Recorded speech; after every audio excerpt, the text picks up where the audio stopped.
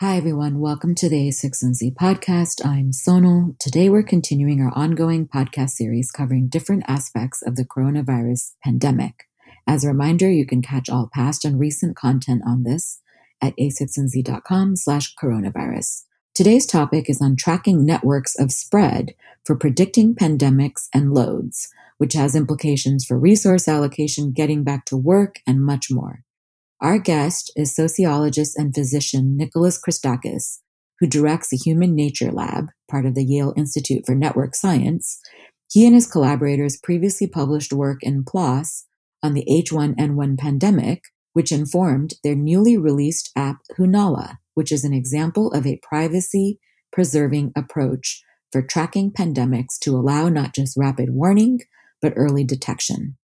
They also published a recent paper in Nature on how population flow drives spatiotemporal distribution of COVID-19 in China, end quote, which among other things may comment on the accuracy of the early data released by Chinese authorities, all of which is covered in this episode, and you can find all the links referenced in the show notes.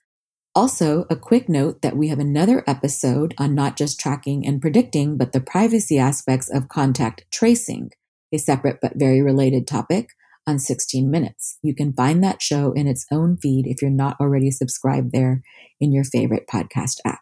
In this episode, Christakis is interviewed by A6NZ general partner Jorge Conde on our bio team.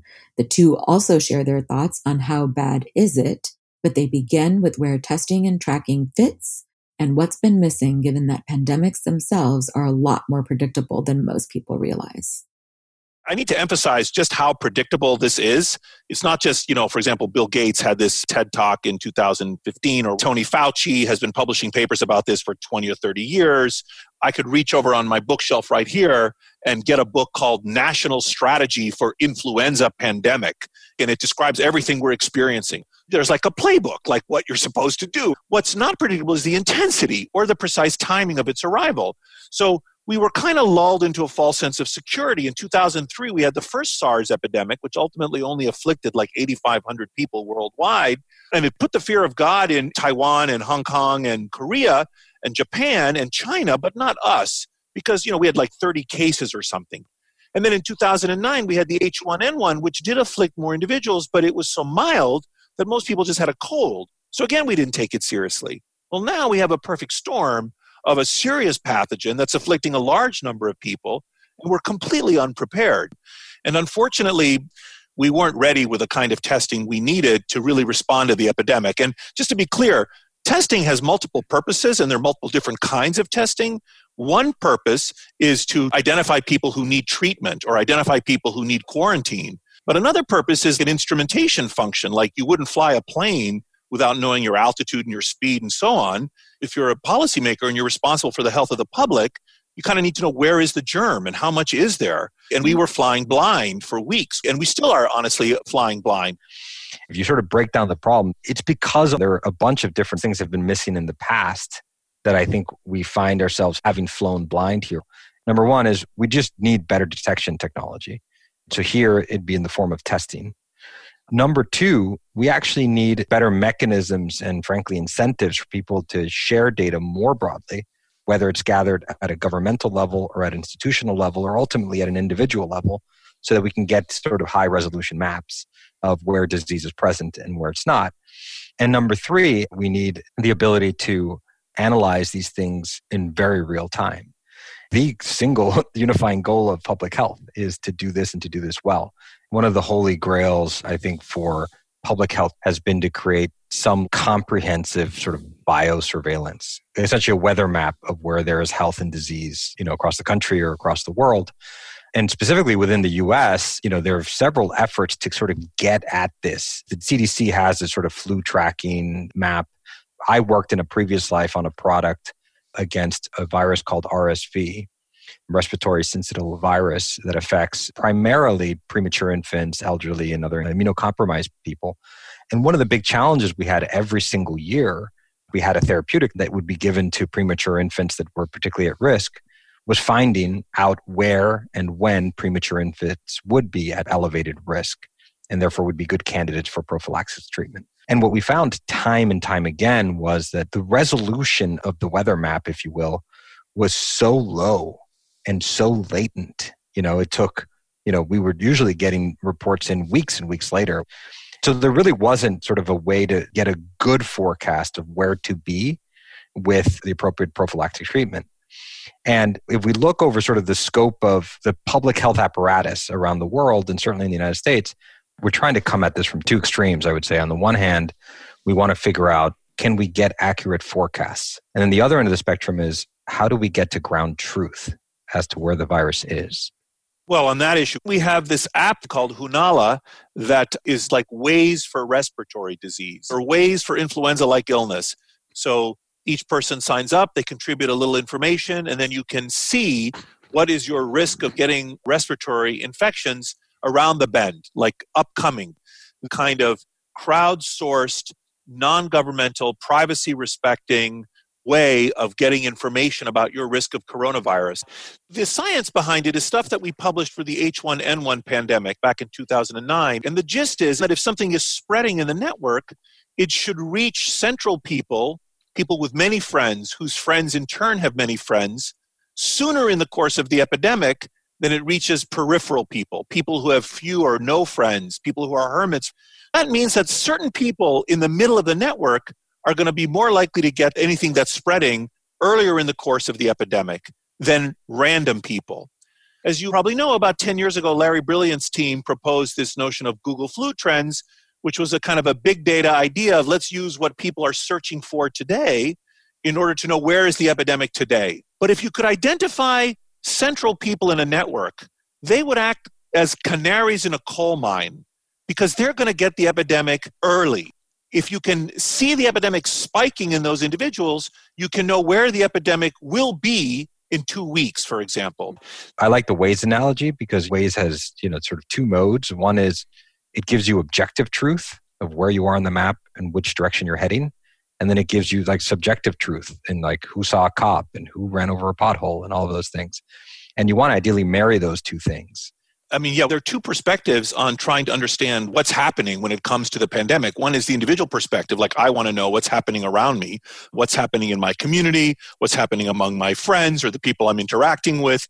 And then, of course, there's the collective perspective where public health authorities or hospital officials or politicians want to know what's happening. Like, can we understand where is the germ?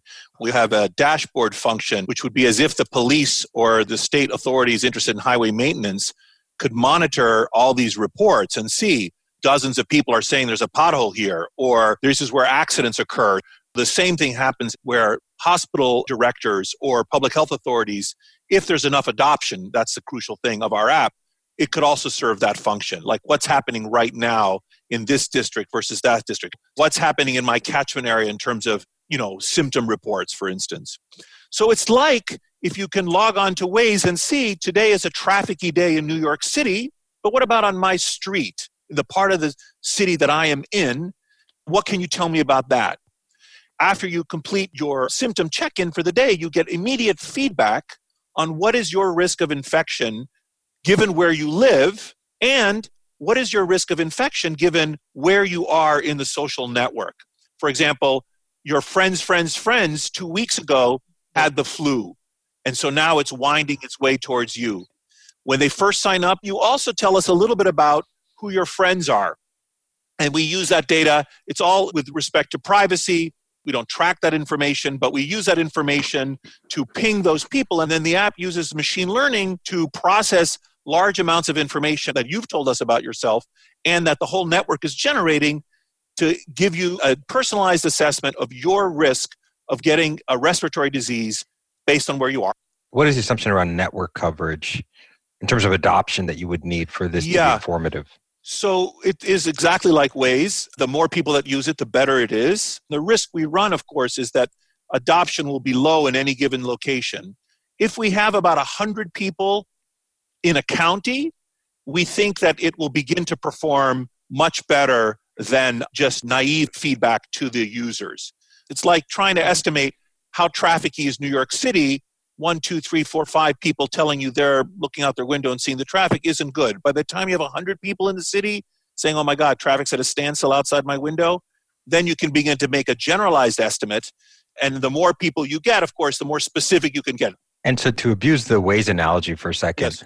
How do you think about the potential that this particular virus has a very, very high rate of asymptomatic people that either aren't asymptomatic for a long time or remain asymptomatic over the course of the disease, and therefore the equivalent of their invisible cars on the road causing traffic? The analogy would be the cars that are not speeding or cars that have not been pulled over or don't have any accidents. So you're right. We think about 50% of people are asymptomatic from this condition, from coronavirus, the best estimates now. Such individuals would still benefit, of course. We don't forecast if you're infected, how seriously ill might you get. We're just letting you know what's happening around you. And your symptoms reports wouldn't contribute information in that regard, but there are other ways that you contribute. This is overusing the Waze analogy, but for example, the fact that you were able to transit from point A to point B down a segment of highway with nothing happening to you still tells us something. One trivial example of that. Let's say Sonal is your friend and you are my friend. And Sonal gets respiratory disease and she has symptoms. She gives it to you and you do not have symptoms, but you give it to me. Through you, even though you have no symptoms, the app will be able to take advantage of the information that Sonal has symptoms. So by connecting us through a geodesic of two, she is my friend's friend, even though you don't have any symptoms, your presence in the system is contributing information or can help me be situationally aware of what's happening around me. Because if the network gets dense enough, even if you have a high rate of asymptomatics, you could actually impute infected, non-symptomatic individuals. Yes, that's exactly right. But stepping back, the distinction between advanced warning and rapid detection is important. There is a difference between early warning and rapid detection. Most technology nowadays that tries to monitor the course of an epidemic is like the CDC sits in Atlanta. It has a distributed arrangement with testing facilities around the country. Patients go and get tested for influenza-like illness, ILI. Those test reports are sent back to Atlanta, and then 2 or 3 or 4 weeks from now, the CDC knows where the epidemic is today. With the Waze analogy, is you're driving down the highway, and there's no traffic jam where you are right now. There's a traffic jam coming up in the future. You can avoid that traffic jam. And that goes back to the 3 different time frames for like the CDC know in 3 weeks what was happening today. You can use big data techniques about what's happening today to forecast, to know what's happening now. For example, the Google Flu Trends idea, which has come under criticism, and also this paper we have that looks at mobility data. You can look at the flows of people out of Wuhan, and you see that, if many people from Wuhan go to this prefecture versus few people from Wuhan go to that prefecture, this first one is going to have many more cases versus lastly, being able to exploit some understanding about spreading processes on graphs in order to be able to forecast using this canaries in a coal mine idea, what's going to happen in the future. And the deployment of resources is not a trivial thing. If you're a public health official and you're trying to see where do I send my PPE, like the ventilators example, you could have known 2 or 3 weeks early that nope, California is going to be okay, but New York's going to be hit. We can reposition our equipment. Or if you're a manufacturer and you need to forecast demand, then knowing who's going to want these products in Texas versus Illinois is helpful. What we're doing is a kind of decentralized collective effort. Some people might confuse it with a facility that is being offered by these big tech companies. It's like Waze versus having police satellites above the city, tracking where all the cars versus each person contributes some information voluntarily and anonymously. There are a bunch of apps out there now already which are sort of citizen science apps, like tell us what's happening with you so we can monitor the public. And that's great, and people can do that if they want. But with us, they get something of advantage to themselves, namely an assessment of their own risk. It's not just a pro bono publico. It's like the difference between dial the number and tell us where the pothole is so that the municipality can go out and fill the pothole versus inform other people on ways that there's a pothole so we all benefit from knowing where the pothole is. I'm very tech friendly, but I've been very worried at the use of these technologies in the hands of authoritarian governments. And in some ways, I am more comfortable having Google and Apple know about me as a private company than I would be about the United States government knowing. So I think we have to keep our eyes on the ball as how can we use these technologies? Yes. In a way that's helpful to public health? Yes. but without not only not violating our civil liberties today, but without empowering the abandonment of civil liberties in the future. On the work that you've done with the Wuhan data, given that last point you made, is something akin to that even possible in the United States?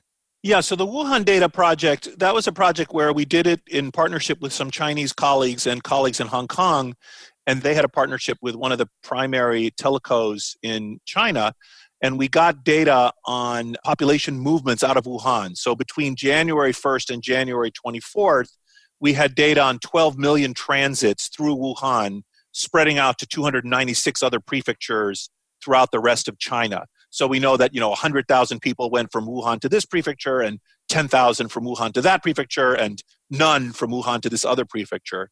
And then we had follow-up data from the Chinese CDC on COVID cases through February the 19th.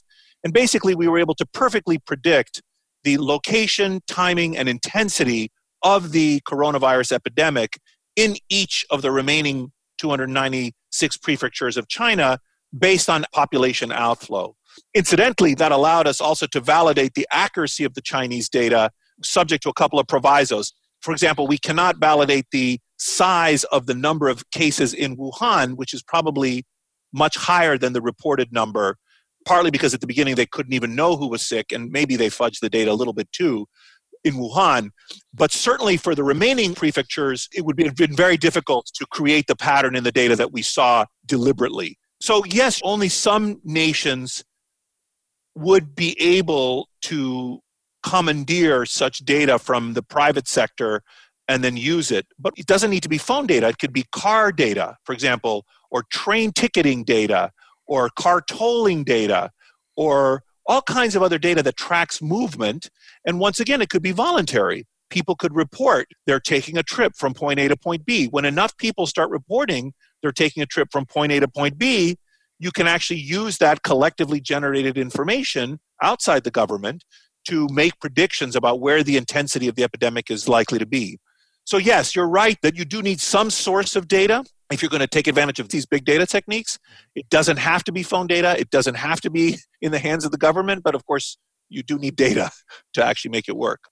In the context of the work you've done, whether it's with Wuhan, with the stuff you're doing with the Hunala app, where does what I would call ground truth fit into this? In other words, this idea that it is a knowable fact as to whether or not someone has a virus. That's an objective truth. It's, in some level. It's an objective truth. But even that, if you use the Heisenberg uncertainty principle, not all tests are perfect. Fair. There is an objective reality out there. That's 100% true. I agree with that. Exactly. So there's an objective reality out there as to where their virus is present or not present in an individual. And the best approximation we have to that objective reality is a test, right? And the tests have all their imperfections, including not only how the test performs, but whether or not they are in fact available. Where does testing fit on the one side? And on the other side, where does testing fit at the aggregate population level with the kinds of things you did with Wuhan? Okay, well, the first question, we do allow people to tell us if they've had a COVID test and if the test was positive or negative. But stepping back, even the CDC's tracking of so-called ILI, influenza-like illness, or other outbreaks, for example, when the WHO tracks outbreaks around the world, there's a rush to define what counts as a case, even in the absence of a test. So I can say, if you have a fever of above 1.4 and you have a cough and you were in China, then I'm going to say that you had COVID, even if we don't have a test on you, right? Or for example, if we're trying to get people to self-report whether they had the flu, if I asked you, you had something last week, was it a cold or was it the flu? There are non-test-based, non-biomedical test-based questions you can ask people to tell the difference between conditions. In medicine, we call this taking a history. And in fact, there's a joke when I was in medical school that we were taught, that 80% of the diagnostic information comes from just talking to the patient, and 15% comes from examining the patient, and only 5% comes from testing the patient. By the time you get to the test stage, typically you're just confirming what you think the patient has. Even in your example of the respiratory syncytial virus, a case that we were talking about earlier, even in that case, many doctors will know that this patient likely has RSV and will do the test to confirm their suspicion. And sometimes the test will refute what the doctor thought. But nevertheless, a lot of the variance is going to be explained just by the history and the physical. So it's possible to, certainly at the aggregate level, but even at the individual level, to use patient reports to get some sense of what's happening. Now, we won't necessarily be able to tell the difference between you had the influenza virus cause your respiratory problems last week versus a mild case of coronavirus caused it last week. But in some sense, we don't really need to know that. From a public health point of view, I would argue that is not as crucial. It is an interesting point, that last point you make, which is at some level, the question you're trying to answer isn't COVID, yes, no, is am I suffering from a respiratory disease, yes, no? It's a little bit like the shift that's taking place right now around the country on just quantifying excess deaths from any cause. Yes. Because there are a lot of people that die of coronavirus and we never diagnose them, or they had a heart attack, or we thought they died of the flu, but actually it was coronavirus. And you can look at these excess deaths and look at the impact of the epidemic in our population in some sense. So I would argue that that's another metric. And incidentally, just speaking for myself, the only numbers that I've been following the last 2 or 3 months are deaths. I've not been following number of tests. I've not been following percent positive. I've not been following the case count. And even deaths can be either an undercount or an overcount for various reasons. But I regard that as a harder endpoint, even if it's a lagging indicator of where we are. Given that you're looking at deaths, and obviously you're spending a lot of time thinking about this problem and looking at data, what's your personal take on how bad is this bug? What is the CFR? What is the IFR? Have you thought through that? And do you have an opinion? I do have an opinion. I think the case fatality rate is going to be between 0.3 and 1%. So it'll be at least 3 times as deadly as the flu on average and maybe 10 times as deadly. There's a lot we can discuss about that. Like, of course, the older the population, the higher the case fatality rate. There's some intriguing evidence about different viral strains being more or less deadly. Possibility I had excluded even 2 months ago. I didn't think that was very likely. But there's some worrisome evidence that there may be different strains, some of which are much worse. And this is one theory that may partially explain why New York was harder hit than California. I do not think by any means that's the only reason, but it may partially contribute because New York was seeded by the Italian strain and California and Seattle by the Chinese strain. But the CFR is the probability of death given that you came to medical attention. And that's, some people don't seek medical care, some people can't get medical care. So that definition's a little fuzzy. Then there's something called the SCFR, the symptomatic case fatality rate. That's the probability you die given that you ever have symptoms, which is a bit better in the sense that you might have symptoms and never seek medical care, but we're going to count you then. Conditional on symptoms, do you die? And then even better from my perspective, if it can be known, if we have testing, for example, is the IFR, which is the infection fatality rate, the fraction of people who are infected that ultimately die.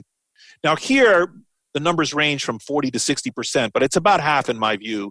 The people who get this disease for very weird reasons never get symptoms. That means the IFR is about half the CFR.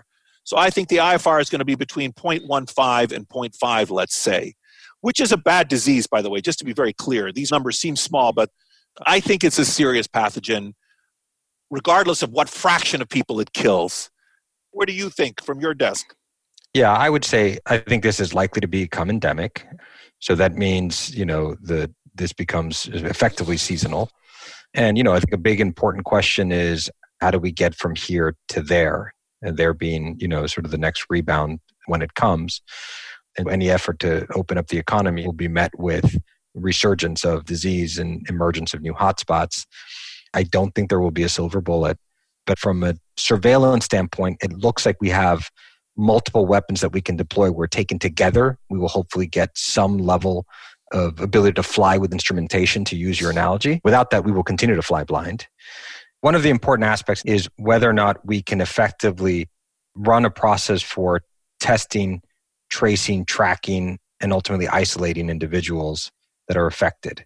We are way under where we need to be. In fact, there's an op-ed that was recently written by a group of scientists, Sri Kasuri at Octant Bio, Jason Kelly at Ginkgo Bioworks, Feng Zhang at the Broad Institute, and Jay Shender at the University of Washington. These are leading scientists and genomicists and biologists who are essentially making the argument. It's almost a call to arms to say, look, we have a lot of the technology in place. We just have to put the pieces together so that we can do this at the scale at which it's necessary. It's almost like a call for mobilization. So on the testing side, there are several efforts to do that. No test is perfect, but that gives you the ability to say, okay, this infected individual could either seek treatment or should be isolated. But as we know, before that individual knew that they were affected, they could have infected other individuals. And this is where the tracing and tracking aspect is very important. It's this idea of, if I know someone is now infected, can I essentially go back in time and figure out who else they may have infected? The tracking and tracing side, people essentially contribute their information in terms of being symptomatic. There is a Kinsa that, for example, that has an internet-connected thermometer where they can create a heat map, so you can sort of track at some level the presence or absence of disease, or at least a proxy for the presence or absence of disease, by looking at above or below normal levels of temperatures. So there are several efforts to do this. The folks at Google and Apple have developed technology where potentially you could use Bluetooth to warn you if you've been around someone that's been determined to be infected. But these are all very backwards looking. So it's almost like watching the weather forecast a week after you've experienced that weather. And so really what we need is largely through this testing, tracking, and tracing approach. And then you use the information in terms of who they have been in contact with to figure out who are the most likely nodes in their immediate network so that we can get those individuals tested. And once you do that in aggregate, that's what gives you sort of the living weather map that's very actionable from a policy standpoint, whether it's, at the governmental level, but also figuring out, am my employees safe? Can I open my business? Can I go back to work? Can I expose my children to go back to school? Yeah, I agree 100%. I think I'd add two things to what you're saying. There's no way that we can resume a normal economy unless we, unfortunately, are willing to tolerate some risk. And for example, this applies most directly to the reopening of schools and businesses. So I think we're going to need some kind of universal liability waiver, some kind of change in laws, ideally coupled with some kind of no-fault insurance, so that we can compensate people who fall ill or die. Second, my lab does a lot of work on social contagion, and we've been experimentally working. We've been doing field experiments with support from the Gates Foundation, with support from the Nomis Foundation in Switzerland, the Robert Wood Johnson Foundation, with the Tata conglomerate. We've been doing experiments in India and in Honduras where we try to create artificial tipping points in social behavior. So how do we change vaccine behavior? How do we change breastfeeding behavior? How do we change latrine behavior, public health behaviors in these settings? Well, the same thing is relevant, of course, in our country. How are we going to change mask wearing behavior? How do we get people to keep 6 feet distance, for example? How do you get people to wash their hands? There are all these actions that individuals can take that reduce collective risk. And so one of the things we've been doing is applying some of our ideas and techniques and mathematical tricks that we have developed for changing population behavior at scale in these developing world settings to how can we apply them in the United States. You talk about social contagion. I'd be curious to get your take on two fronts. Number one, obviously, when it comes to something like a coronavirus, the contagion here is physical, right? You have, Yes. It's the proximity to the individual where the virus can jump from person to person. I would imagine that sort of a central node in the network infects more and more nodes because they have higher connectivity. How does the concept account for the possibility, if such a thing in fact exists, of a super spreader? So we know there's super spreading events with all epidemics. Typhoid Mary, for instance, was a super spreader. The question is, what explains it? A couple of things when thinking about super spreaders important to distinguish. First is, in any distribution, there are going to be outliers. So, we have 1,000 people. So let's say the effective reproductive rate of the pathogen is, let's say, 2. And it either could be that every single person has the same reproductive rate. Everyone in expectation infects 2 people. Or we could have some range. Some people infect nobody. They 0. Some people infect 1 person, some 2. And 1 or 2 guys infect 100 or 300 people. They could be super spreaders, but maybe they're just super spreaders by chance. There's nothing about them or that they did or their environment that made them a super spreader. There's just a natural distribution, and someone has to be at the top and someone has to be at the bottom. But sometimes there's a more interesting biological or social explanation for super spreading. So, for example, in many of the cases of coronavirus, we've seen super spreading events that have typically occurred in very compact situations. where a sick person was in a contained environment with many other people. If that same person had gone to some other situation, they might not have caused a big super spreading event, but it was something about the environment, maybe the air conditioning or the density of people in the room or certain other kinds of things that might prompt that individual in that setting to be a super spreader. Or it could be something about the person or their behavior. For example, you might have more sensitive nerves in your throat and your nose so that when you get infected with a pathogen, you cough and sneeze a lot. I get the same pathogen. I'm otherwise identical to you, but I don't cough and sneeze a lot. So you spread to many people and I don't. And it's just something about you, your body, that is causing this event. And sometimes it's even the pathogen, like the strain of the virus you get might actually be more transmissible than the strain I got, for example. So it's the pathogen, the host, the environment, or chance are the four things that might possibly explain super spreading events. Can you detect super spreaders in a network? And I think the answer is probably yes. Yes. And can you model that and forecast that in any sort of predictable way? I'm reasonably sure that you can forecast the role of super spreaders and the existence of super spreaders in an observed epidemic. What I don't know is if you can forecast who will be a super spreader. I suppose there are, as we've been discussing, certain things about the individual that you could maybe tell, or certain things about the environment that you could tell. You can know basic things like, for example, people have many connections. Like, I don't think it's a coincidence that early on, all these very prominent people, actors and politicians, got the pathogen. People said, oh, it's because they're in the public eye or they're rich and they had access to tests and that's how we knew it. Yes, those things are true. But also, those people are shaking a lot of hands. They have high degree.